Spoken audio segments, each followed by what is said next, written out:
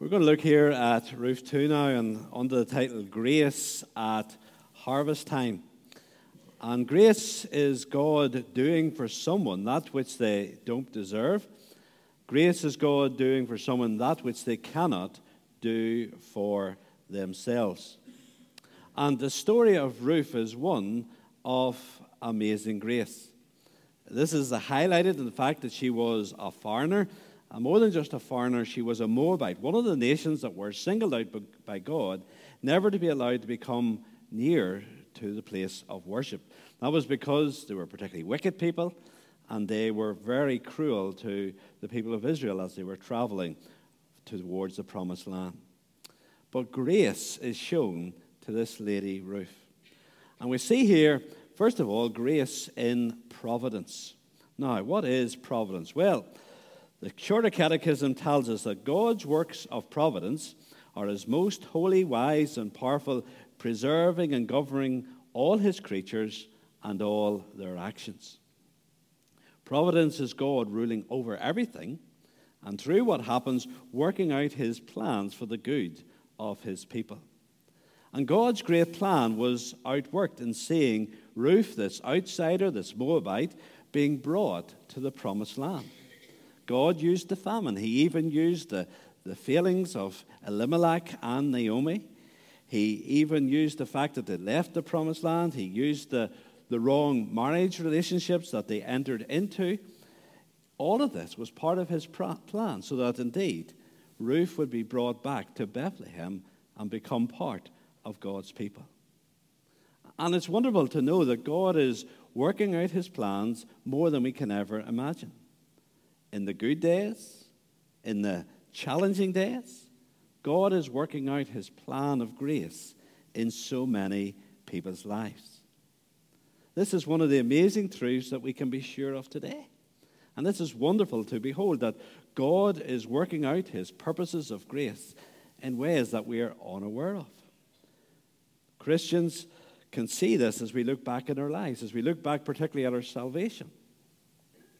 Our salvation is like all these different pieces of a jigsaw puzzle that God brings together in order that we get the full picture of Jesus and what we need to do.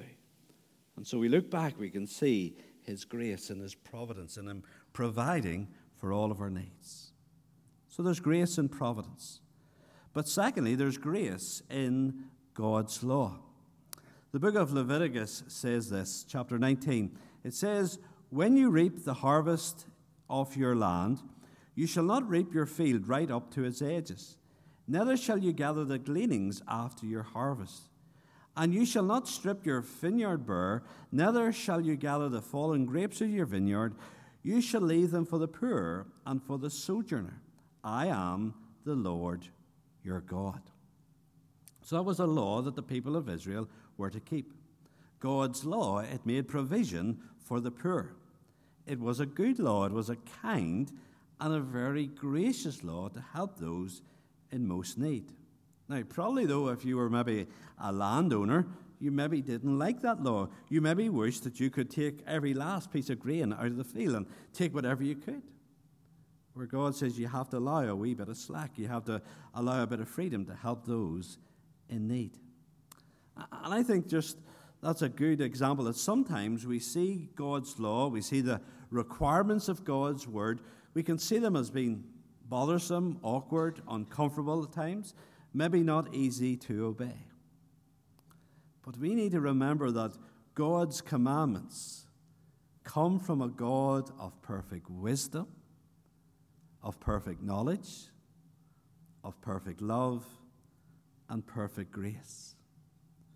And when we begin to understand the Bible that way, we need to understand and accept that even those challenging parts, and I've always said my struggle with the Bible is never the bits I don't understand. My bigger struggle is with the bits I do understand in obeying that.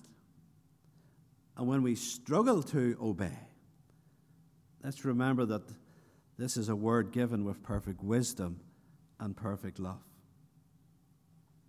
God's law in this instance was concerned about the community as a whole and not just about the individual who owned the field. It was encouraging his people to look out for the needs of others. Communism is something in this world which has been very wicked, very oppressive. It's something that's been a very anti-God system of government. It's a very evil thing. But the principle at the heart of communism isn't wrong. That people should be caring for the community before self, not just caught up with themselves. And the problem is that in the West, we have gone so far the other way, we have become far too individualistic, so caught up in ourselves, so caught up just maybe in our families, that we're not outward looking enough to the needs of others. And that's a big problem when it creeps into the church. We need to watch out, we need to look out for ourselves, yes. We need to look after ourselves, physically and spiritually. But we look after ourselves so that we can then help care for the needs of others. The Bible talks about the church as the body of Christ, caring for every member. Paul, writing in 1 Corinthians 12 to 14, emphasizes this. In the middle is that section of love. This is to be the hallmark of the body of Christ, the people of God, a people who support, uphold each other. Care for every member, and those with particular struggles need particular attention, it highlights. So, in the decisions we make about our involvement in church and what we do, it shouldn't be just about, well, what suits me, what suits my family? What's for the greater good? We were thinking at the last men's night of the subject of loneliness, and it is available on YouTube for people who want to watch that. And we were saying, sometimes we maybe have a family and we have quite a number of Christians in our home, and we don't feel like we don't have the need to go out to the Bible study or to the prayer meeting. But that's just exactly the problem. We're caught up with what I think. We need to go out and to be really engaged in the family of God so that those who don't have Christians in their home, those who are maybe the only person living in their home, they have a family that they can engage with and mix with and be encouraged with. So it shouldn't just be about what suits me, what suits my family. It's what's for the good of the whole body of Christ. So here we see the grace in God's law, encouraging a care for others. And then thirdly, we see grace in motivation here. Ruth was aware of this provision for gleaning that was in God's law to help the poor. And she didn't then just decide, well, there's that provision, I'll just sit at home and wait and see what happens and maybe some food will come our way. No, she is, in the light of the provision of the law, she's motivated to go out to work hard and to provide for her mother-in-law and herself. The reapers described to Boaz how Ruth has worked from early morning constantly with just a short rest in verse 7 there. And the amount of grain she had at the end of the day spoke of her hard work. She had an ephah. That's about 22 litres, or in old money, that's about 5 gallons of grain. That's an awful lot that she had gathered. I don't know how she was able to carry it all. It would have been quite a weight. God's grace, God's gracious provision through His Word motivated her to take the steps that she could to provide for herself and her mother-in-law. In life in general, when we have need, and in regards to salvation particularly, it's important not just to sit back and wait for something to happen. We are encouraged to act. Isaiah 55 says this, "Seek the Lord while He may be found. Call upon Him while He is near. Let the wicked forsake his way, and the unrighteous man his thoughts." So if you're not a Christian, the Bible doesn't say just sit there and hope one day something might happen. The Bible says, seek the Lord. Be active in this. This is the most important thing in your life, that you come and embrace the Lord and come to know Jesus Christ as your Savior and Lord. How do you seek the Lord? You seek the Lord by reading His Word, opening the Bible. And if you've got out of the habit of reading the Bible, start with the Gospels. That's often a good place to start. sitting under the regular teaching of God's word. Seeking the Lord with honest prayer, not just putting on a show for what you think God might want to hear. Be honest with God. Be honest with your struggles of coming to trust and to give yourself to Jesus. Be honest with the Lord. Be honest and seek his mercy. And you seek the Lord by shunning evil influences. I told a story many years ago. It was actually in 2009 here. It was the time we had the mission. I told a story about in Chicago train station. A train comes out on the one track, and then it is able, because of the points, is able to divide. And initially the division is just a matter of millimeters, and then it gets bigger and bigger. And the result of that divide is that one train will end in the west coast of America, and the other will end on the east coast of America. But it's just one wee division at the beginning made all the difference. And you know, one wee step to start reading the Bible, one wee step to be more faithful in sitting under the teaching of God's word, one wee step to be honest with God in prayer, one wee step to turn from evil influence.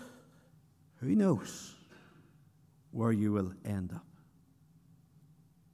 The Puritans talked about putting ourselves in the path of grace. And you put your way in the path of grace by seeking the Lord through his word, through prayer, through shunning that which is evil.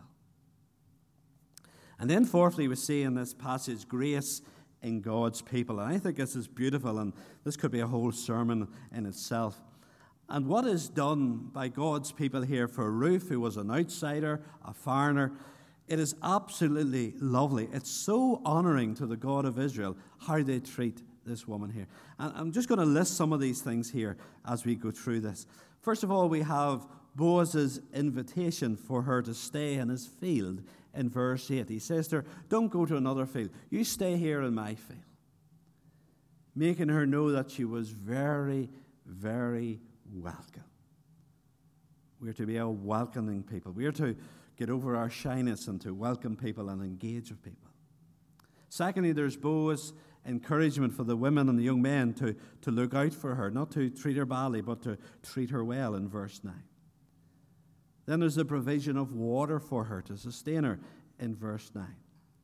Then there are the kind words about her faithfulness to Naomi in verse 11 to 12 that Boaz talks to her about what she's done and commends her for it. And that really does encourage her. She says that.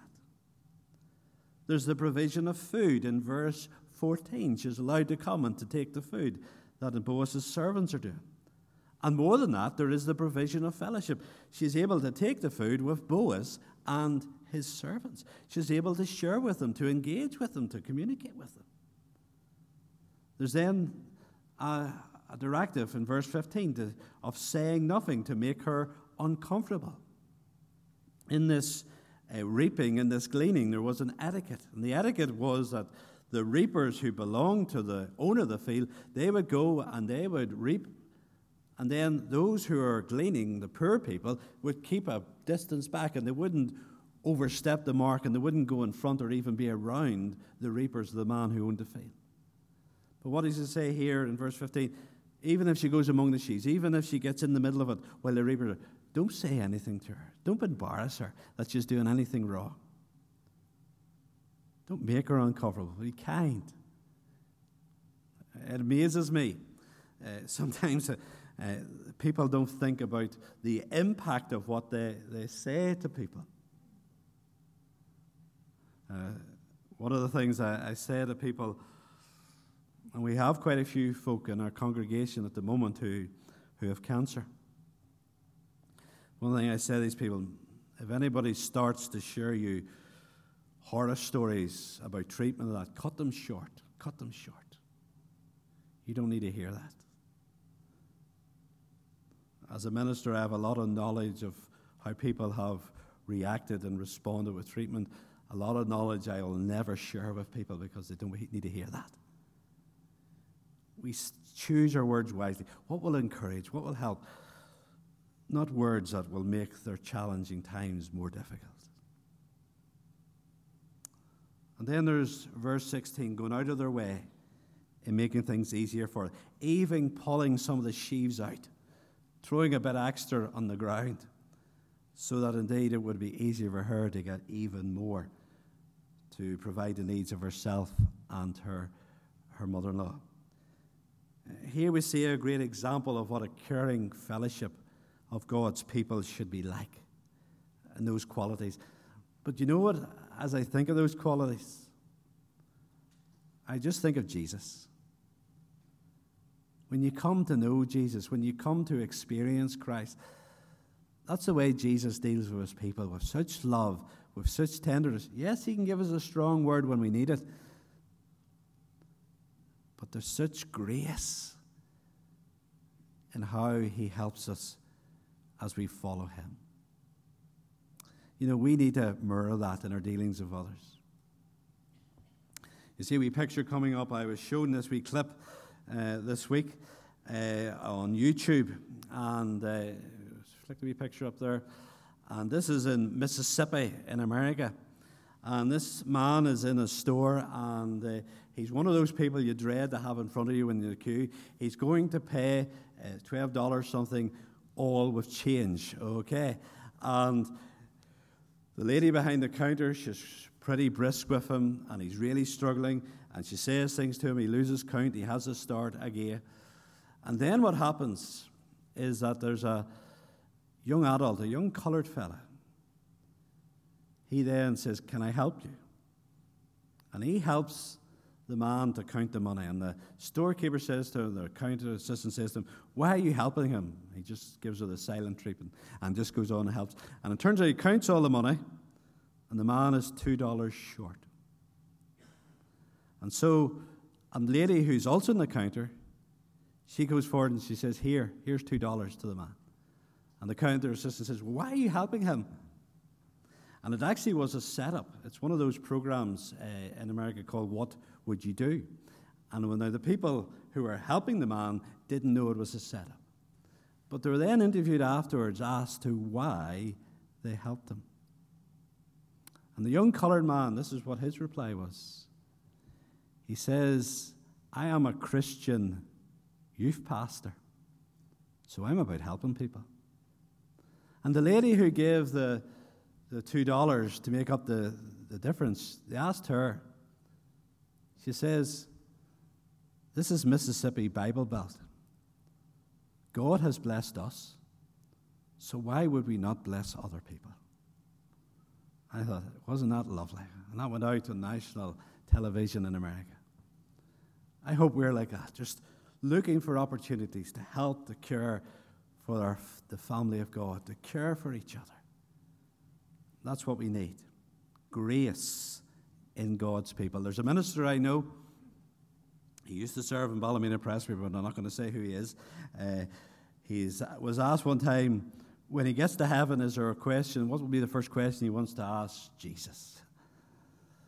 And he says, well, it's this. Why are so many people who are saved by grace not a lot more gracious? I think that's a challenge for us all. Grace in God's people. And then finally we see grace in the Redeemer. When Ruth returns home and Naomi is amazed at how much she has gleaned, she then discovers she's been in the field of their relative Boaz, there, verse 19. And more than Boaz being a relative, Naomi is able to tell Ruth that he is described in verse 20 as a redeemer. This was a man who was a close enough relative who could step in to regain their lost land and help provide for their needs. This redeemer could take them out of their poverty and provide for them a secure inheritance for the future. And this is a new idea to Ruth. She would have known about this before, and Naomi is sharing this message about the Redeemer. And we have a wonderful picture here, of course, of Jesus. Now, we'll look a wee bit more of how this worked out in this story tonight, and I hope you're able to come back for that. But we have a wonderful picture in this Redeemer of Jesus. Due to our sin, we are spiritually hopeless and helpless. We are spiritually bankrupt, trying to glean a few spiritual grains to help us by saying our prayers and reading our Bibles, which doesn't save us and doesn't make us right with God. But then we're gleaning in the field of the Redeemer, who's Jesus, who comes to lift us wonderfully out of our poverty, to lift us out of our dire need, and to give us an inheritance, an eternal inheritance that is secure forever. Isn't that wonderful? It's wonderful. It says a wee verse in this story of Ruth, almost by chance she happened to be in the field of Boaz. And of course it wasn't by chance, it was in the providence of God. How much more wonderful to be in church today among God's people, because here you're in the field of Jesus the Redeemer.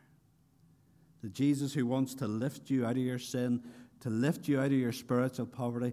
He's died on the cross so that we could be saved from our sin. He has done that, and he wants you to come and to grasp hold of him as your Redeemer.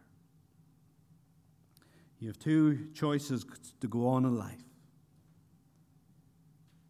You can go on by yourself without hope, or you can embrace this Redeemer who is Jesus and have a hope in life and a hope for eternity. Why? Why would you resist Jesus? Yes, it's a cost to follow him. Our lives have to be changed.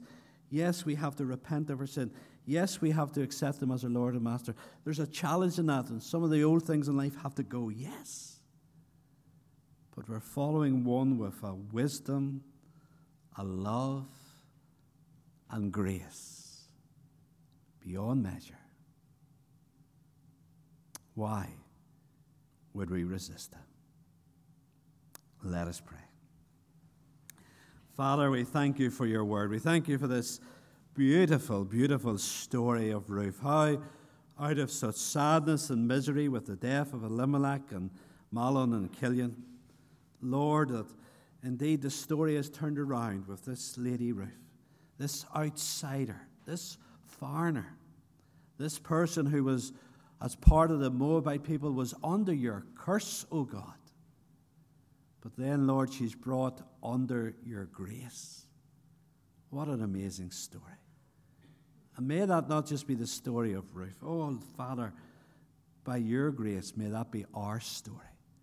People who are sinful, people who are fallen, people who are messed up, but a people who are restored by Jesus, forgiven by Jesus, brought into his salvation. Oh, Father, for anyone who's resisting you, and the idle devil will be putting thoughts in their heads to hold them back. May this be the day, this Harvest Sunday, when they come and embrace him. In Jesus' name we pray. Amen.